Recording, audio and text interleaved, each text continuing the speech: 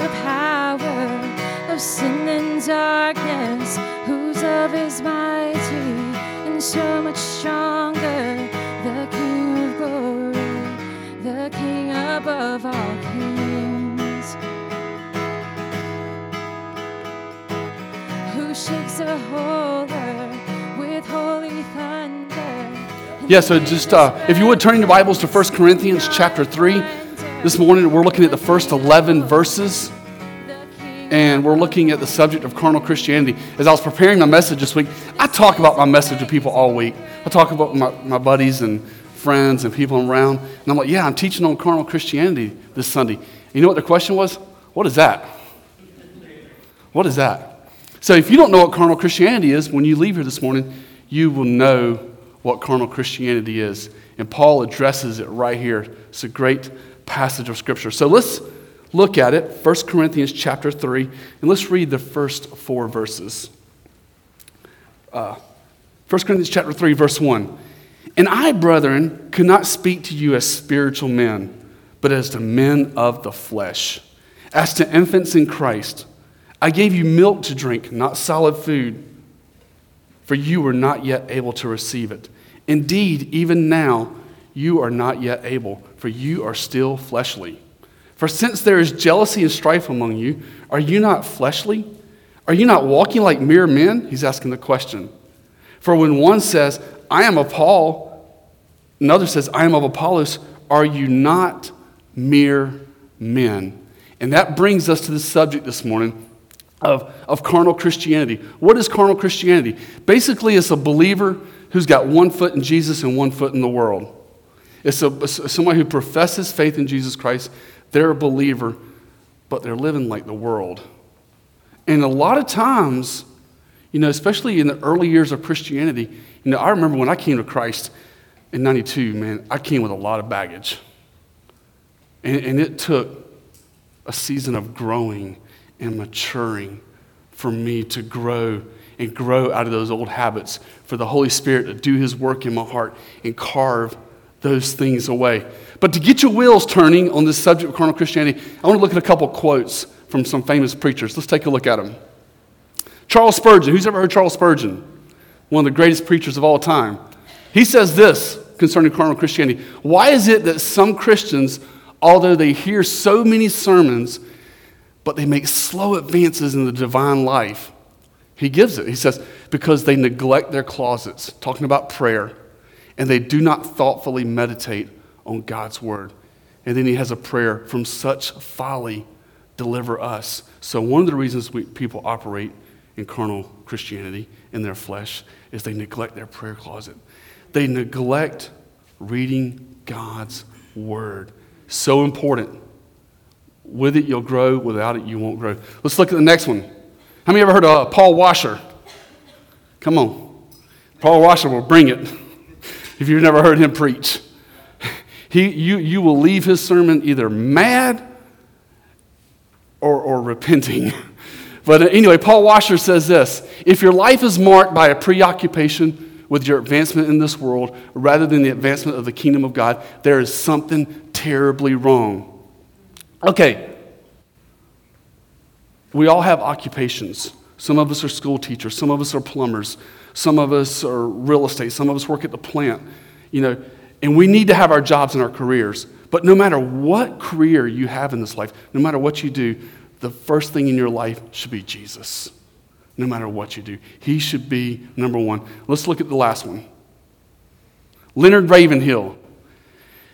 Fire and brimstone preacher, preached on revival, preached on prayer. Man, he would bring it like thunder. He's since passed. But he says this: get rid of this bunkum about the carnal Christian. Forget it. If you're not carnal, you're not saved. That was Leonard Ravenhill. I mean, he would bring it. So what does the Bible say about carnal Christianity? That's what we're going to look at this morning. Because the most important thing is this: what does Scripture say? What does the Word say? So let's take a look at it. First off, let me address this first. Reasons we act carnal. As we said a while ago from these slides, first is we neglect our Bible. We neglect our Bible. We neglect prayer. We neglect going to church. we neglect fellowship. When you get away from those things, even today, as Christians, we tend to drift away. That's why they're so vitally important. Amen? Let's pray, and then we'll get into our verse-by-verse study. Father God in heaven, thank you for your word now. Lord, as we look at it, let it speak for itself and teach us your truth. In Jesus' name I pray, Father. Amen. Amen. All right, the Church of Corinth, established 51 AD, Paul's second missionary journey. This is 6 years later, Paul's third missionary journey. He's in Ephesus, and he's writing back to the church at Corinth. So this is 5 years after he established the church at Corinth. Look at verse 1. He said, "And I, brethren, could not speak to you as spiritual men, but as men of the flesh, as to infants in Christ." He clearly addresses in this passage that they're operating in the flesh. But I want you to look at that third word in verse 1. "And I, brethren." Paul is writing to men and women that are saved, that are born again, but they're struggling in their flesh. In chapter 1, verse 2, these believers, he says that they are sanctified in Christ. In chapter 2, verse 12, he says that they had received the Holy Spirit. You know, he's saying this is a term of endearment. He's saying, you're family, you're brethren, and I'm coming to encourage you to grow and to step out of this immaturity. And then he says, "And I, brethren, could not speak to you as spiritual men, but as men of the flesh." The word we have there in the Greek, which is translated, is carnal. It means that they're being governed by their mind. They're being governed by their flesh. There's no difference between them and the world. And then he says, "But as to men of the flesh, as to infants in Christ," they were not growing up. Now, I misunderstood this early on in my Christianity. I remember in 1992, I went to an altar, gave my life to Jesus. And I remember Pastor Ron praying with me to receive Christ, and I prayed the prayer. And I left there not knowing a whole lot about the Bible. Well, I came back 6 months later. And I wasn't living like I believed. I was still struggling in my flesh. So 6 months later, I'm down at the altar again, praying to receive Christ. And I'll never forget Pastor Ron, he put his hand on my shoulder. He says, "You mean it this time, don't you?" And I was like, "Yes, I do. Then I went to a Carmen concert. Sometime after that, went to the altar call. Then I went to a For Him concert, and I went to the altar call. What was tripping me up was, as a new believer, I was still struggling in the flesh. And it was causing me to doubt my salvation. And I'm like, I got to get this thing right. But what I failed to understand, and what many believers fail to understand, is when you first come to Christ, you are an infant. You're an infant in Christ. You're a new babe. And as a new babe in Christ, you got to grow. I was saved from the very first time. I have no doubt about it. But I was tripping myself up along the way of life because I was struggling and my mind was condemning me because of the things I was wrestling with and things I was struggling with. But what I needed was just to grow. And to mature. The Bible says, if any man be in Christ, he is a new creation. The old is gone, the new has come. But we still have this thing inside of us. It's called the flesh. You might know what I'm talking about? There's this battle going on within us between the spiritual and the flesh. And I've been serving the Lord for 20 years, and let me tell you something right now. Your pastor still struggles. He still struggles in the aspect that there's still this war. I still have to, on a daily basis, surrender my life to Christ and say, Lord, I'm submitting to you today. I'm trusting in you. I'm not going to listen to the voice of the flesh, but I'm going to listen to the voice of the Spirit. And that's what we have to do as we grow. Verse 2, he says, dealing with this subject, he says, I gave you milk to drink, not solid food, but you were not yet able to receive it. Indeed, even now, you are not yet able. The Apostle Paul is saying here, on the first missionary journey, when he first came to Corinth in 51 AD, he gave them milk. He gave them the elementary foundation of Christianity. And church history tells us that after Paul left, who came in? Apollos came in, Peter came in, and they were building on the foundation. But now here we are 5 years later in 56 AD, and they haven't grown up. I like Chuck Smith has an illustration of this. He calls it dada. He calls it dada. He says, imagine a father, a couple has a newborn baby, and their little baby for the first time says, dada, dada. They're just elated in joy. They're excited. They're pumped up. He goes to work, and he tells all his friends, guess what my son said last night? He said, dada. You go and tell all your family, guess what little Johnny said? He said, dada. But what happens if 20 years later, that little baby is 20 years old, and he's still in the house, and he's saying, dada, dada.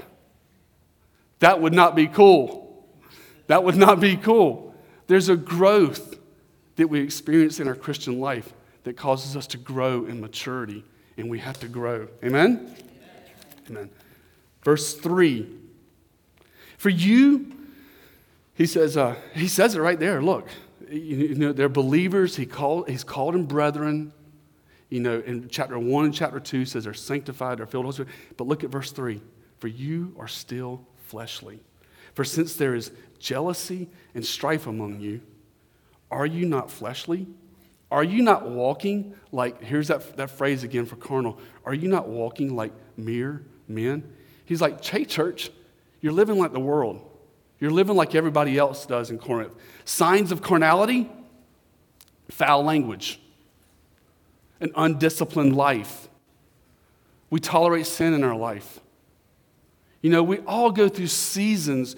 You know, we're living for the Lord, we're living strongly, we're operating in the Spirit, but as soon as we start getting away from fellowship, as soon as we start getting away from the Word, as soon as we start getting away from worship, as soon as we start getting away from spending time with Him, it's just a matter of time, and our carnal nature will take over. Our carnal nature will take over. And that is not God's will. That's not where He wants us to be. He's given us tools to not operate in the flesh, to not be carnal, but to operate in the Spirit. You know, and if we're honest with ourselves, we can all look back at our Christian walk and look at our seasons of carnality. I know I can. When I neglected God's word, when I neglected prayer, when I wasn't going to church, the carnal nature will slowly take over. And next thing you know, I'm in the flesh.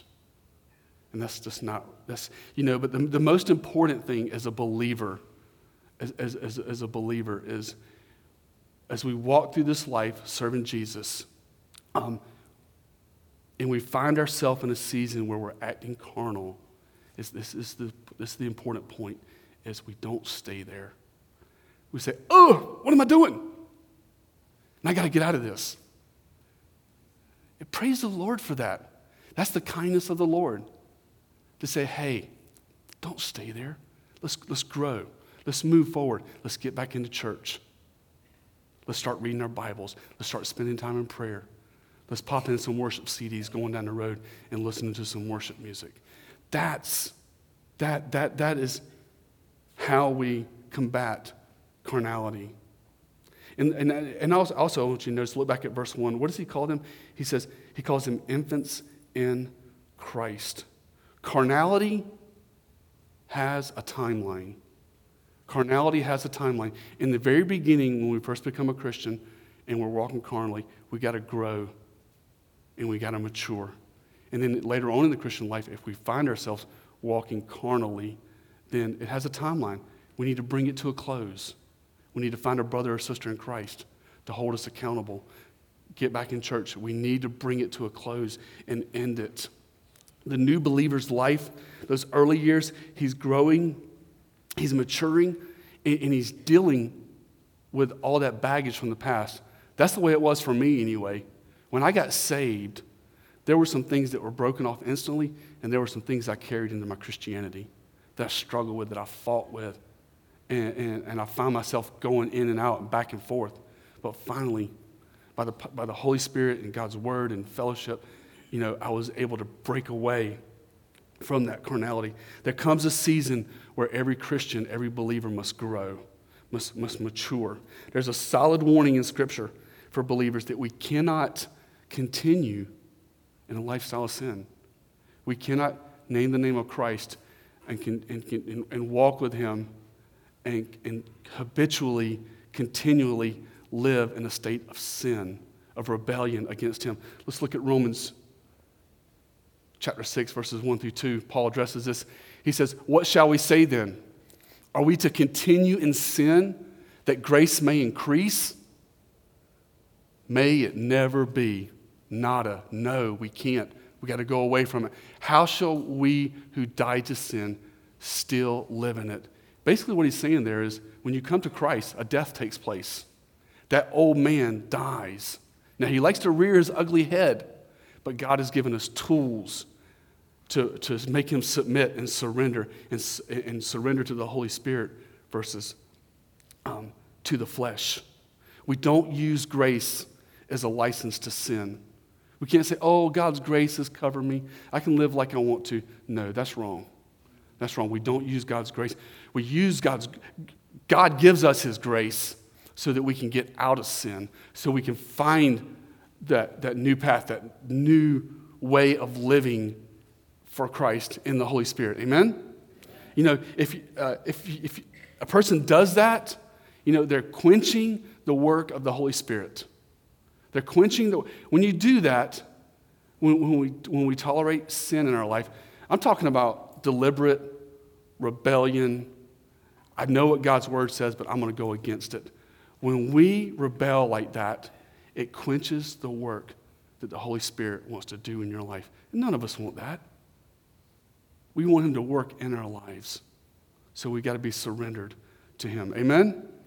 Amen. So Christians struggle with carnality in the early years when they first become a Christian, and they grow and they leave it behind.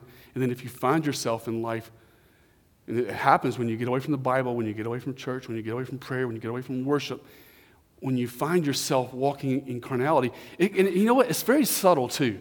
It just sneaks up on you. You don't realize it. It's like you're just living life and you're going along and you're doing your thing, and all of a sudden you're like, what in the world have I done? What have I done with my life? I got to get this right. Praise the Lord for that. So we come back to Christ and we put that stuff to an end. We put a death. We put a death to that old way of life. Amen? Amen. All right, let's look at the second aspect of carnality. It's in verse 4. You know, there's a temptation in our world to idolize pastors. To idolize pastors, to idolize leaders, to put them up on a stand, and that is carnality. That is carnality. Okay? So I want to preface with that. Let's look at verse 4, and you'll see it in the word for yourself. Verse 4. For when one says, "I am of Paul," and another, "I am of Apollos," are you not mere men? That there's a temptation to idolize pastors, to make them rock stars. That's a very dangerous place to be. It's very dangerous for the pastor. It's very, very dangerous for the people. Because what happens when the pastor falls? The people fall with him. You know, it's a place of pride. It's a place of arrogance. Man, I'm just like y'all. God has called me to be a pastor and a leader and the shepherd of the church. But ultimately, at the end of the day, it's one beggar talking to another beggar. Sharing God's word and sharing in life and serving the Lord. You know, have you ever gone to a church where people are more enamored by the pastor than Jesus? That's carnal. That's carnal. That's carnal. You know, no matter what church you go to or where you go to, or what church or conference or whatever, the center focus should be Jesus. You know, I hope people don't come here to see Pastor David preach and teach, but I hope, and my prayer is that you come here, man, because you want to get into this word and you want to worship the King of Kings and the Lord of Lords. No matter who's preaching up here, no matter who's teaching. It goes that way in any church. We can't. I like what the New Living Translation really nails down verse 4. If you have a New Living Translation out there, in verse 4 in our version it says, "Are you not mere men?" But the NLT says this, "Aren't you acting just like people of the world?" That's what it says. Are you not acting just like people of the world? That's how rock stars operate. That's how Hollywood operates. That's how they operate. Not us. Not here. We come to lift up Jesus. Amen? Look at verse 5. "What then is Apollos, and what is Paul? Servants through whom you believe, even as the Lord gave opportunity to each one." What's he saying there? Paul's saying, man, we're nothing. Paul, I'm nothing. Apollos is nothing. Jesus is everything. Look at verse 6. He says, "I planted, Apollos watered, but God was causing the growth." Paul is nothing. Apollos is nothing. But who is it? God. God is causing the growth. This is a formula, a principle for growing a church. Is one person comes in and plants, one person comes in and grows, but ultimately, at the end of the day, I can't make Rodney grow. I can't make Rodney grow. I can't make you grow. In and of myself, I can't make you grow. I'm so thankful for that. I see people come into church, and they give me this look like right here. Come on, Pastor, what you got? You know, they give me that look like, come on, let's see what I get them. I see them. They're like, man, you can't change me. You're right. It's not my job to change you. Amen. It's the Holy Spirit's job. It's God's job. And man, I'm telling you, if you're aspiring to be in ministry and you learn this principle, it takes a load off your shoulders.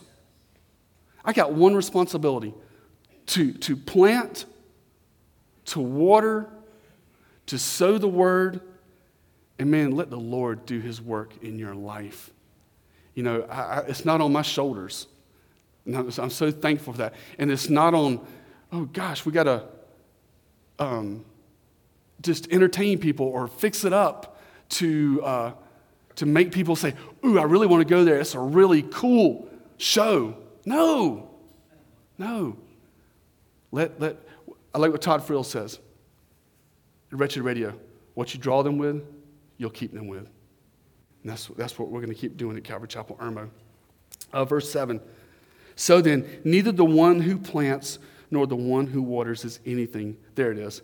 They're nothing. Neither the one who plants nor the one who waters is anything, but God causes the growth. Thank you, Lord, that you're building your church. That you're building your church. And me and you and all the people that serve in our church, and there's so many are serving, we're just instruments. We're just instruments. We're just partakers. We're going to see in a few verses that God causes the growth and he does it, but he invites us to be a part. Let's look at it. Verse 8. Yes, verse 8. "Now he who plants and he who waters are one, but each one will receive his own reward according to his own labor." Here it is. "For we are God's fellow workers." You are God's field and God's building. God invites us, he invites you to be a part of what he's doing. He's like, come on, be a part of this. Be a part of what I'm doing in the earth. You come and help. You come and contribute to be a part of building the kingdom. That's what God says to you. But I got a secret for you. You ready for this? He doesn't need your help. He doesn't need your help. He doesn't need your help. How many seen Dad pushing the mower across the front yard? And he invites little Johnny, little Billy, little 5-year-old Billy, come help him. And little Billy holds the bottom bar, Dad holds the top bar, Dad's pushing the mower, and little Billy's pushing the bottom. You ever seen that before? Or Dad is cutting the grass, and he tells his little boys to go get their, come on, son, come help me cut the grass. And his son goes and gets a little plastic mower. As you push it, it goes, you know, he invites us to come and be a part. And our labors are fruitful. Our labors are fruitful, and he invites us to be a part of what he's doing in the earth. It's like a train. It's like a train going across the country. We can get on the train or we can get off the train. But guess what? The train is leaving. The train is moving forward with or without us. Let's be a part. Be a part of that. Be a part of God's kingdom. You know, all of us. Let's reach out to our neighbors. Let's reach out to our friends. Reach out to our loved ones in the name of Christ and help them know Christ. Help them be effective in the ministry. Amen? Amen. He invites us to be a part. Verse 10. Actually, verses 10 and 11. According to the grace of God, which was given to me, like a wise master builder, I laid a foundation, and another is building on it. But each man must be careful how he builds on it. Here it is, guys. This is a life verse. This is a verse that you build your life on when it comes to going to church and Bible studies. Verse 11. For no man can lay a foundation other than the one which is laid, which is Jesus Christ. We struggle with carnality. We wrestle with the flesh. The key to that, moving past that carnality and getting it out of our life, is two things. One, we have to slay the dragon. You know what I mean by that? Slay the dragon? That means this.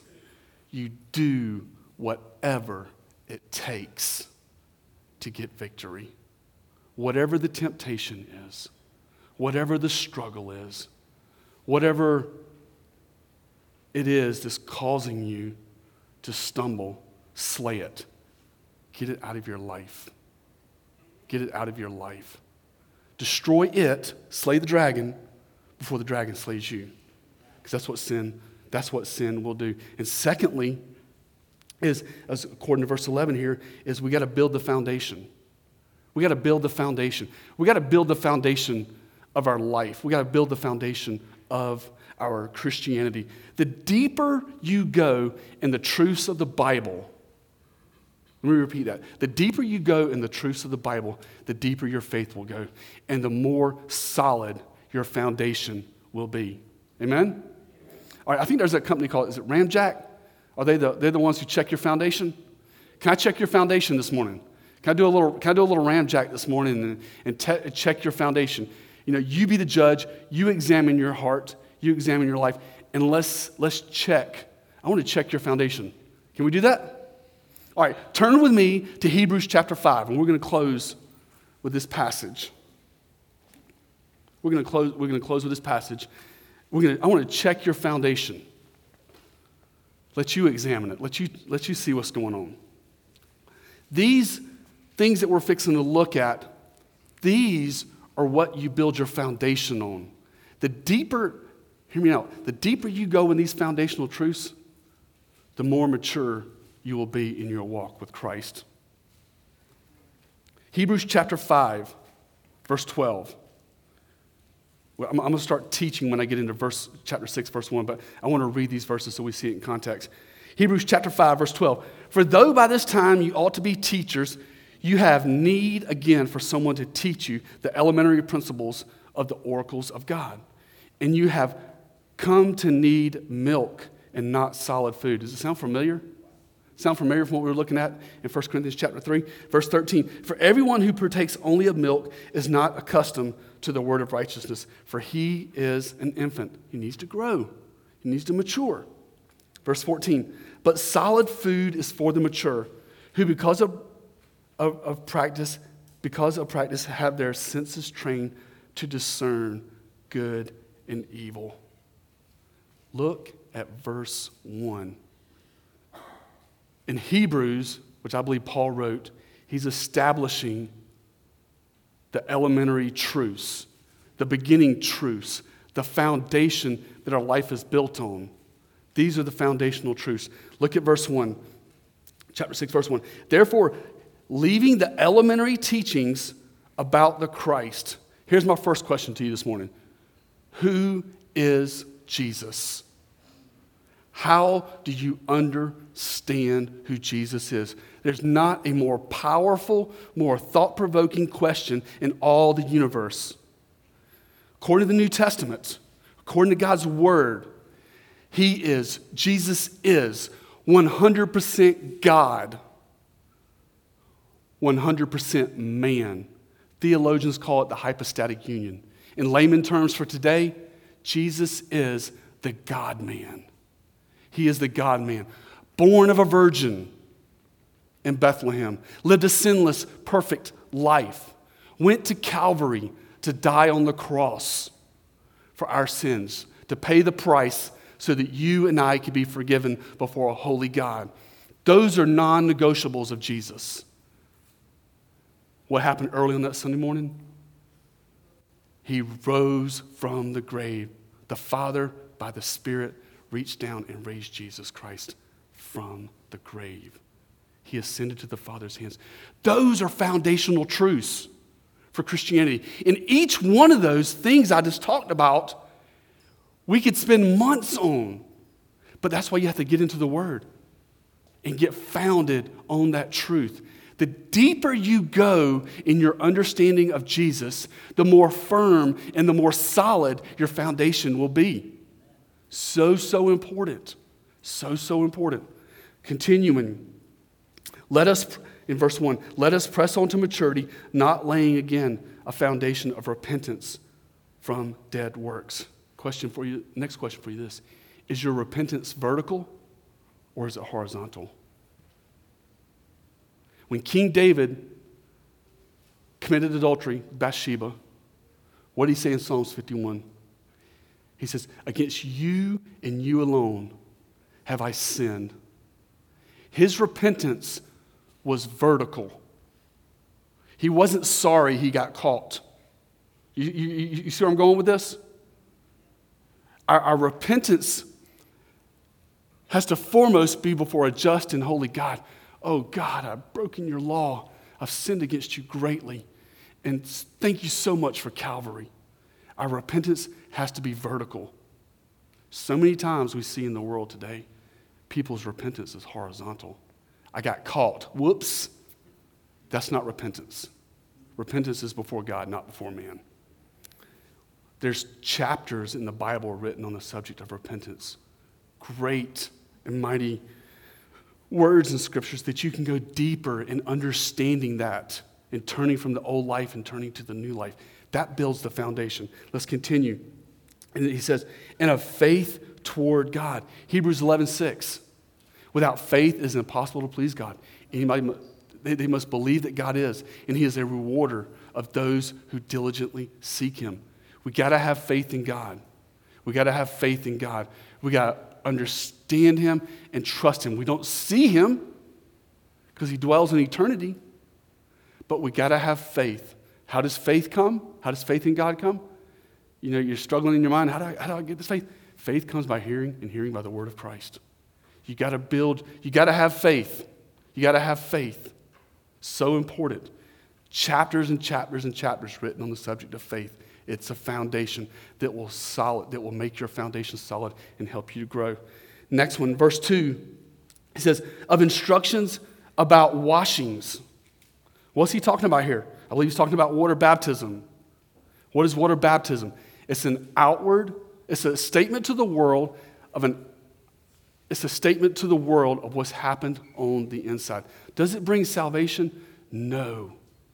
But it's a statement to the world, I have been identified with Christ. And we need to be water baptized. Scripture clearly teaches that all people should be water baptized, not so that we can be saved. That took place at Calvary. That took place by his resurrection from the dead. But it's a statement to the world of the old man going down and the new man coming to life. And we need to follow in obedience to water baptism. That's another foundation. That's a whole other foundation is being baptized. And then he says in verse 2, in the laying on of hands. It's a picture here of the Holy Spirit. Acts 8:17 says, then they began laying their hands on them and they were receiving the Holy Spirit. If you've received Jesus Christ as your Lord and Savior, do you understand that the Holy Spirit is dwelling on the inside. The Holy Spirit is dwelling on the inside. He hasn't left you alone. He hasn't left you as an orphan, but the Holy Spirit is inside of us to guide us, to direct us, and to push us toward the things of the Lord. Volumes and volumes of Scripture written on the subject of the Holy Spirit. Dive into that subject. Say, what does the Bible say about the Holy Spirit? And dive into it. And when you study that and you get into the Word and see what it says, what are you doing? You're building your foundation. Amen? Let's look at these last two. The worship team can begin making their way back up. It says, and laying on of hands and the resurrection of the dead. What's he talking about here? Several things. First, he's talking about eschatology, our understanding of end times. People like to say, oh, we can't study that book of Revelation. You can't understand it. Yeah, you can. Yeah, you can. I believe you can understand the book of Revelation. Now, some of us put things in different order, but we all understand there's coming a day where Jesus Christ will come back to this earth. It's called the rapture. We understand that's going to happen. 1 Thessalonians 4:16. We understand that there's a great tribulation coming. We understand that there's a bema seat of Christ coming. We understand that there's the millennial reign of Christ, the great white throne of judgment. Study those things and let your roots go deep. And it says, that's eschatology. Then he says, and the resurrection of the dead. Do you understand? Does it encourage your heart? Does it bless your heart to understand this? Death is not the end. Death is not the end. That's the promise from God's word to us. Death is not the end. 2 Corinthians 5:8. To be absent from the body is to be what? Present with the Lord. We need to wrap our minds around that, wrap our hearts around those truths, because they're amazing. They will build us up and they will establish the foundation. And then finally, he says there, he's writing here to grow into maturity. He says, and to eternal judgment. To eternal judgment. You know, we need to understand that we will be held accountable. We will be held accountable to how we live our life, whether we were faithful or unfaithful. You know, for the believer, they call it the bema seat of Christ, where we will stand before him. It's not a judgment of salvation. Your salvation was purchased at Calvary, and Christians go to heaven based on what Jesus did for them at Calvary. But we will still be held accountable. We will stand before the Lord, and we'll display what we've done for him. Let's make it count, guys. Let's make it count, man. Throw yourself, man. Don't. When it comes to Christianity, you know, we just uncovered our pool, and I went up the other day and I kind of stuck my toe in the water. Woo, that's a little cold. I'm not ready for that yet. You know, sometimes some people do that with Christianity. Is they like, ooh, let me just dip my toe in here. Let me see how it feels. Oh, wow, that's cold or that's warm or whatever. Don't do that. Sink or swim. Just jump in. Just sink or swim. Just jump in. Dive in to following Christ. Dive into his word. Living for him. Amen? Amen. Let's pray. Father God in heaven, thank you for these truths. Father, I pray right now, Lord, that you would just encourage your people to go deeper in the Bible. Help us to go deeper in your word. In our devotion times, in our quiet time, in our daily lives, help us to go deeper. And help us to build the foundation. In Jesus' name I pray. Amen.